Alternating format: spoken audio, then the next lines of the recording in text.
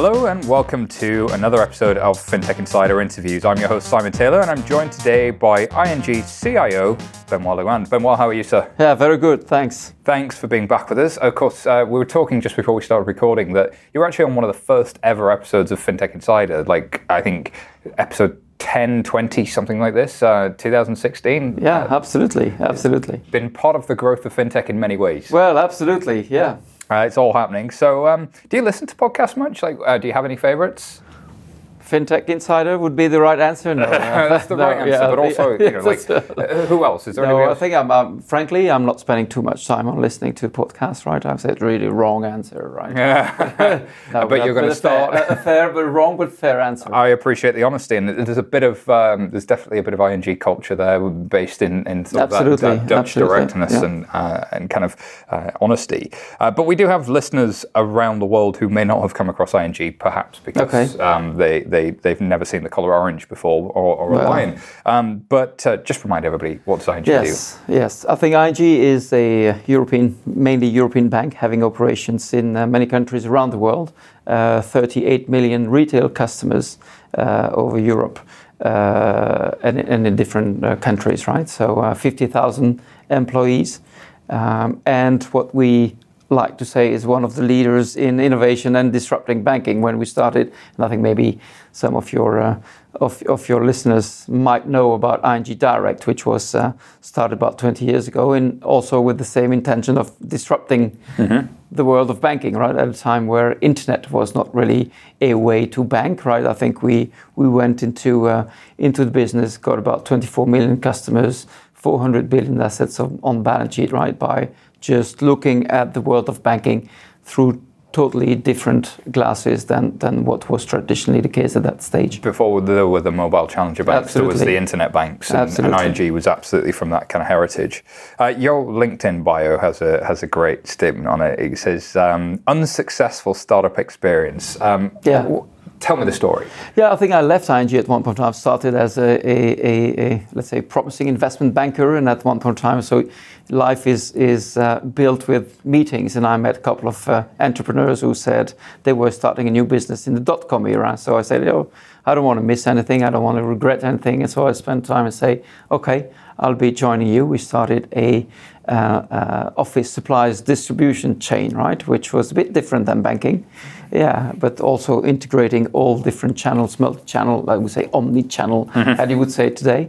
This is the reason I left. And why it failed, because you always start and want to start those things not only to prove to yourself that you can do it, but also because you want to make it successful and bring it to the stock exchange and all those different possibilities. And it didn't work out, right? So after 2 years, we split for many different reasons. But this is what in that way that it's not, let's say, financially successful. Yeah. Yet I think it's been an absolutely amazing experience of knowing what should be done, what should not be done. So many entrepreneurs. So that's why I'm so happy. Yeah, I think, and we miss this bit in our European cultures.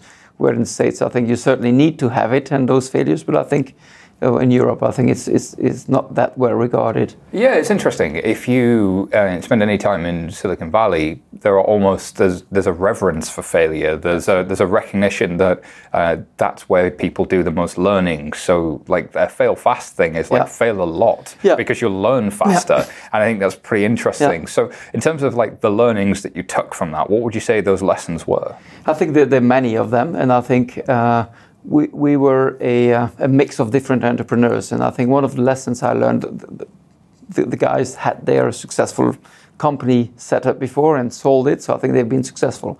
And I think my lesson there is that you never take things for granted, even for people who have done things before, right? It's not because someone has done things before and has a certain experience that you should, take for granted what he says. I think the value is just of getting the team in the right place, having the right values, be able to tell things to each other, and eventually respecting all the different inputs which you have, right? So having the ambition to go high, not to go high. To get high. Yeah, I see you smiling. So, but a bit differently, I think, to fly high and have big ambitions, right? This is very important, but certainly leveraging on each other and the importance of the team. I think is absolutely for me, key. And I see this, in what I'm doing now in innovation for the last 4 years. I think it's just precisely the same thing, right? It's all about people. If you talk to any early stage VC, they'll tell you it's all about team. Absolutely. What has that team done before? What's that team made of? Do you believe those people will get it done? Because there's pretty much nothing else you can go off. You don't know if there's product market fit. You don't know if they're going to get there. But do you believe in that team? And actually, it's a huge insight. Because I think for so long people have often looked for roles and to fill somebody who does a role rather than have the right person that might not fit the role but is absolutely the right cultural fit and absolutely the right person that you want on your team. And it's interesting how often that gets missed in recruitment processes or something else, but in startup land it's the only thing you can go on, and weirdly it seems to be quite successful. So in the last interview we did, you talked about ING being the 20-year-old fintech. Talk to me about what that looks like, because ING is a 20-year-old fintech, but you were saying a moment ago, tens of millions of customers, however many countries around the world. It's hard to be nimble and agile and to really deliver like a fintech at that scale. I mean, do you still feel that that's very much the case, that you guys are a fintech? So I think it's really hard to say ING is a fintech, right? 50,000 people, I think, would be lying if we say that ING is 100% a fintech. But I think what is certainly differentiating is the culture we have there and the way we are looking at things, how they are possible. We have been challengers, in different markets we are operating, we are challengers. And what it takes for you to be a challenger is that you can't take anything for granted, right? You're not there, you're just there to gain market share, right? You always have an opportunity ahead of you instead of seeing a threat. And this is precisely what we've done, with PSD2. Just take an example of it. But PSD2 has been looked at and still being looked at many banks as a threat to their own businesses, right? We've seen this more as an opportunity. That's why we launched Yolt, the money management platform, which we have here in the UK, and now started in France and Italy, as a way for us to build a stronger relationship with customers, starting with the need of the customer. What is the problem customers are facing, right? And it takes us back always to that. So as ING, having this culture of disruption, the culture of being a challenger, seeing opportunities more than problems, helps us also in solving customer problems. What I think is interesting about Yolt is there are probably not many case studies you can really point at of a corporate having done a challenger brand and it having succeeded. But correct me if I'm wrong, but I think there's more than 500,000 users of Yolt in the UK, which would make it if it was a bank or a fintech, it would, it's more than Starling in terms of customers. Now, granted, it's not a current account; it's doing kind of information aggregation, but still. I can't point to any other big banks that have, certainly in the UK, that have done something that's got to that many users that quickly. Maybe now Marcus would be, from Goldman, would be the other one. But what does that start like inside ING? What does that conversation begin like? Yeah, it begins again with an opportunity of saying, well, PSD2 is coming, and say, what can we make out of it, right? Mm-hmm. What would this make sense for? Again, looking at half full instead of half empty glass, right? And having the drive and the people also at the highest level of the organization. So eventually it's all down to leadership, right? We have a leadership which is looking at this and say, guys, we're going to make something out of it. How do you reconcile having like the small team you need to start a challenger brand like Yolt? You can count on one hand how many people are there on day zero, and a 50,000 person organization, because like innovation tends to be a lightning rod in most organizations. Somebody owns it and then everybody dislikes the person that owns it. And I think there's a lot of, I wouldn't say fights, but I think there's a lot of work to be done there. And you'll see that in many cases when the opportunity is still small, the problem you're facing as an innovator is that you might not receive enough attention to it, right? The moment it starts growing and getting bigger, then you get too much attention because you want to be involved, or people want to be involved, and remember and say, oh, I think I was there also at that time when we had that great idea. Success of many parents. Yeah, absolutely. So I think eventually, all in all, it requires a lot of protection within the environment of a bank or whatever, because companies like ours, but any human body has developed immune systems which are very effective against change. We as human beings, we do not like change. We like stability. And when you have a company of 10 people, 10 times more, and 100 times more when you have 100 people. So this is where you need to have a team which is dedicated and making sure that those things are protected. But it's only possible if the highest leadership of that company is effectively, genuinely wanting to do this, right? I think it takes a lot of courage just to go into the unknown world, right? Because we are in a bank, but in a company in general, we paid to work in the known world of the coming 3 months, right? And money Here we're risk, making bets. Yeah, absolutely. We're making bets for the coming 5 years, right? I think it's a scary thing to do, and I love that insight about small team, small group of people, but needing the mandate from the very top, and that's the only way you can ever really truly protect them. Yes, and this is trying to combine the best of both worlds, right? Say fintechs, they have also those great ideas, but there's sometimes lack or branding or distribution or equity or many different things, or time or ability to attract talents. I think we're trying to combine this agility, which we have inside, but also with the ability of being a strong bank and having a great brand. What does attracting talent to something like a Yolt look like as well? Is that typically from the market? Is it internal? Is I it think a mix? we both. It's a big mix, and I think we have the CEO of Yolt is someone who's been working with ING for years, right? So I think it's also not true. It's a myth that bank employees are not entrepreneurs, or only non-bank employees can get startup moving. I think it's all down to the environment in which you put people, right? So if you enable them, if you empower them to effectively go things, if you trust them, if you start from trust rather than from distrust, I think you get things moving. I think that culture of trust is a really hard-fought thing to be able to get somebody to feel. I think it's super important as well that there's trust about, who is this team and is the culture there and is there alignment amongst them. Super interesting to me that I come across quite often people in the market looking for somebody who's worked at 3 or 4 fintechs before. But you look at those people that have worked at 3 or 4 fintechs before, and at some point in their past, they hadn't worked at a fintech either. Like it didn't exist.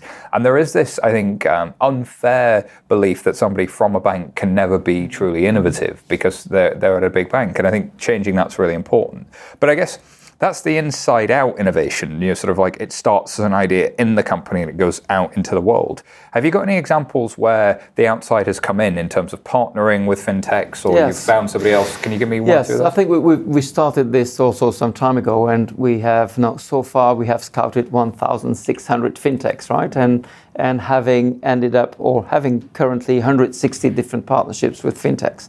But we also stopped about 60 partnerships, right? So, and partnership, there's a lot into a partnership, but there are different ways of looking at it. The initial idea was, let's get a partnership in place because people only believe in what they do, what they see, what they touch, right? I think you can show them PowerPoint, say, guys, we should innovate. But let's do a thing. I think just going really back to what's in it for me as a bank employee to say, okay, if I do it with this partner of this fintech, what does it bring me? And just test it. So we've been also very pragmatic, and that's why we ended up now today with 160 different places in the organization where people are testing things live and seeing the benefits or not.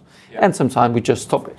I think that thing about, like we said, no to 60 and have stopped 60 is something that you never hear people saying. And also the scale of it. Like you hear a large organization saying, we did a partnership, and they sort of dine out on that for 3 to 4 years about that one partnership they did, those 3 partnerships they did that time. 160 is a completely different scale. So is that a true partnership in terms of, it's something deep, or is that more of a light touch thing where it's a proof of concept, or is this? I think it's a mix between all. Just to be frank and honest on this, I think that they are proof of concept, they are long-term contracts, they are equity deals. So we have also a venture activity, ING Ventures, which is now having invested about 180 million into those different companies. But if I take one example of how maybe deeper it goes is with the partnership we have with Twisto. Twisto is a Czech consumer lending, pay later or pay today. Buy now, pay later partnership. which we have now deployed effectively in Poland. And so we have this commercial partnership there, and the operations are working there. But we're also a shareholder of Twisto, right? So this is where, let's say, I would not say the extreme part, but I think this is the way where we go. So depending on how strategic it is, we can go into very light, into well, not light. You've got a real mix. And how much of this is above the glass and below the glass? And what I mean by that is above the glass is something a customer would see, and below the glass is something that's sort of hitting your technology or your processes. I think the majority is above. I think we really believe that the difference will be made by customer experience, right, in banking in the future. So if, of course, it can be a cost reduction partnership, yet eventually the battle will be won by those customer experience, I think it's a compelling mix. And we talked a lot about the sort of the retail and the consumer facing.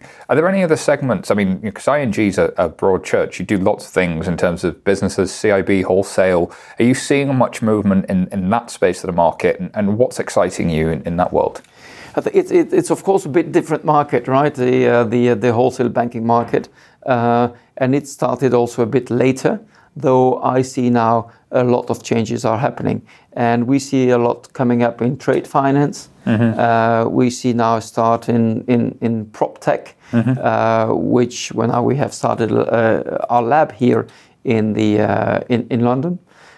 We also see a lot in the underlying technologies, right? The DLTs of this world, and the AI of this world. But there, I'm not sure that.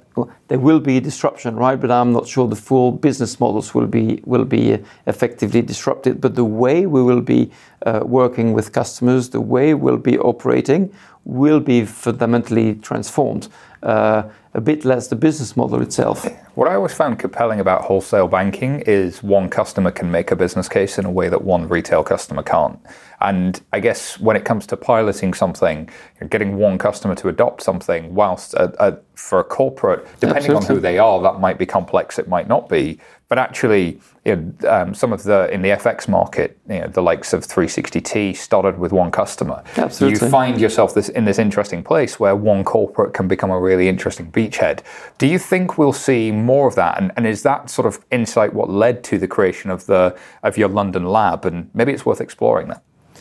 Yes, I think you're completely right in this. We have one case on invisible payments with the Dutch public transport to trains, right? You just can walk with your phone and without any ticket or any card, right? And I think, of course, the adoption by a customer like this one is just also providing a base which is big enough for it to deploy. So I think we'll certainly see more of that. Adoption is the key, right? And how do you get the wheel flying from entering a market or disrupting? But you need to get enough people on board for it to become a standard, right? In wholesale banking, I think an open DLT, I think it's going to be hard to find. I think banks trust each other, and I think we also maybe will be looking at more closed-end environments. But I guess there's nothing wrong with that, right? I mean, you saw intranets long before you see internet, more than 10 years before, and the intranet business case paid for itself. So that's no bad thing. You're launching a lab in London. Talk to me about why London, why a lab, and what's the lab for? Like, because when people say lab, what is it? It could mean a Labrador, concretely? It could mean it could people be. with... It's not. Damn it, I was really hoping it's not. Yeah, they don't like dogs, but no. I think this is one important part of our innovation machine, right? We go, as you mentioned, outside, partner with fintechs, we invest in fintechs, we deploy our own fintechs, and this is also the place where we're looking at adjacent and disruptive technologies and business models, right? So we have 3 different places where we have our labs: in Amsterdam, in London, and in Singapore.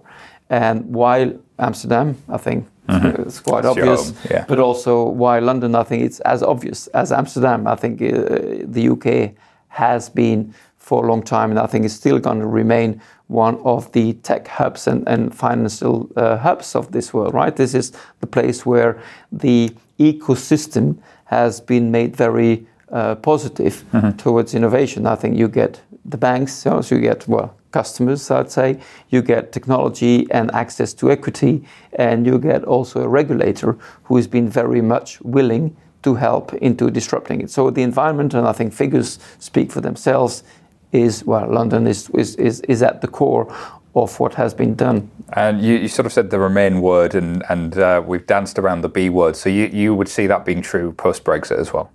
Yes, I think it is.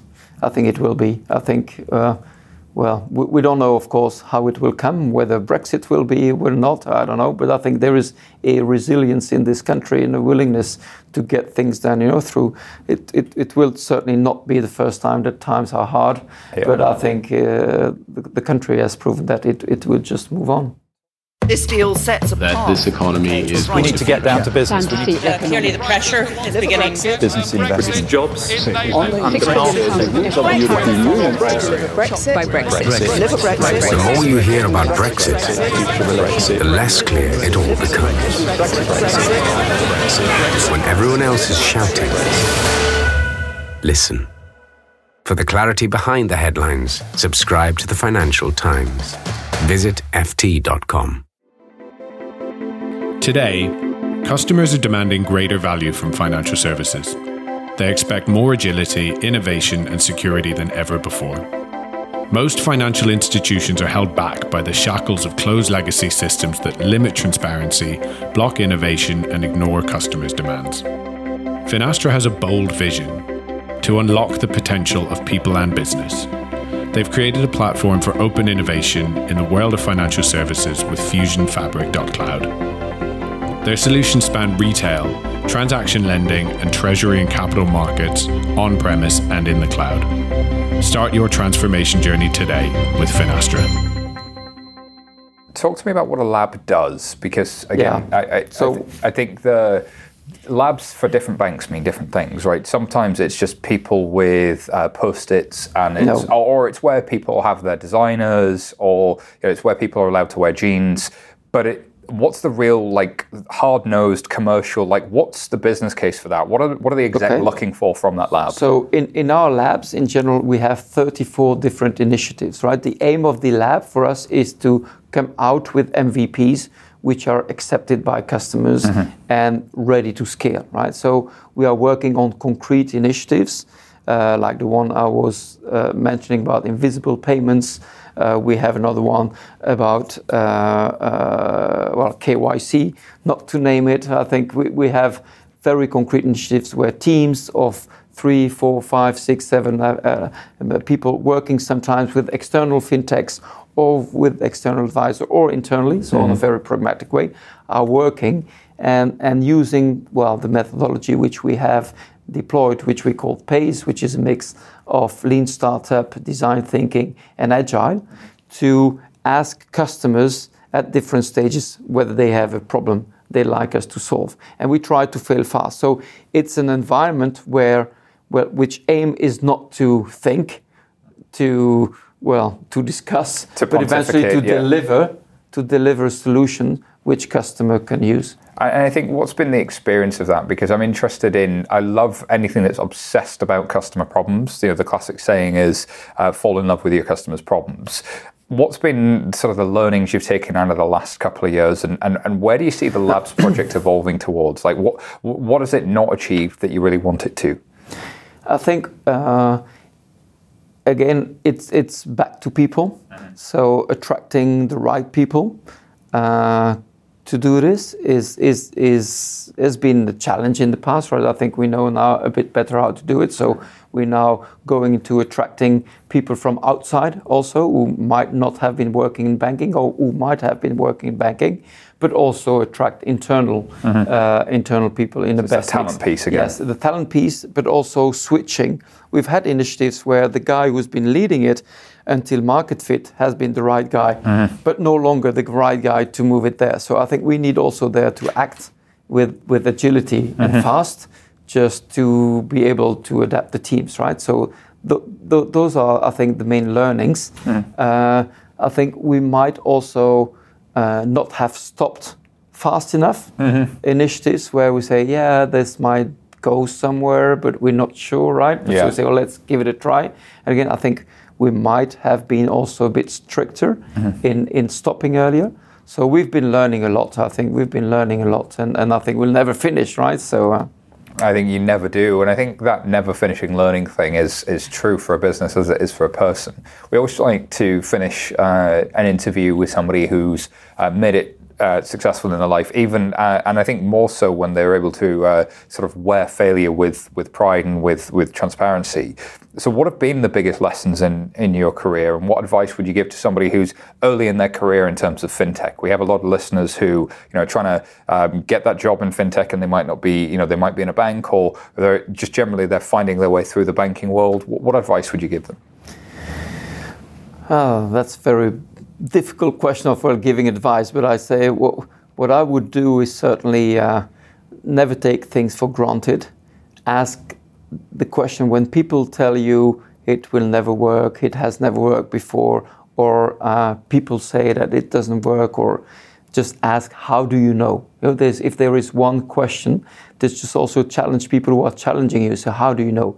And keep on thinking that disruption takes time, okay? So there is I think you need perseverance, you need courage, you need to go against the tide. You need a lot of humility, even when you have a great idea. I think just having an idea doesn't bring you nowhere, right? I think 1%. You need to get the ball rolling. And I think the most successful people usually being less interested in the percentage of shares they have in their company, in the amount of equity they are raising, but just fully, madly passionate about a vision, a challenge which they want to bring to life, right? It's a battle, or not the battle, but I think it's a challenge which the guys have set to themselves, a statement for society, for life, for change. And I think this is, if you do not have this, if you do not in yourself passionately believe in it, I think you'll be stuck at one point of time. I think that 1% inspiration, 99% perspiration is very true, and having that North Star is absolutely critical. Before we leave our listeners, where can people find out more about ING and the London Lab? Where they can find more on ING London Lab, I think certainly on the ing.com site, I think Brilliant. Thank you so much for being on FinTech Insider. Okay, thank you very much. It was a pleasure being with you.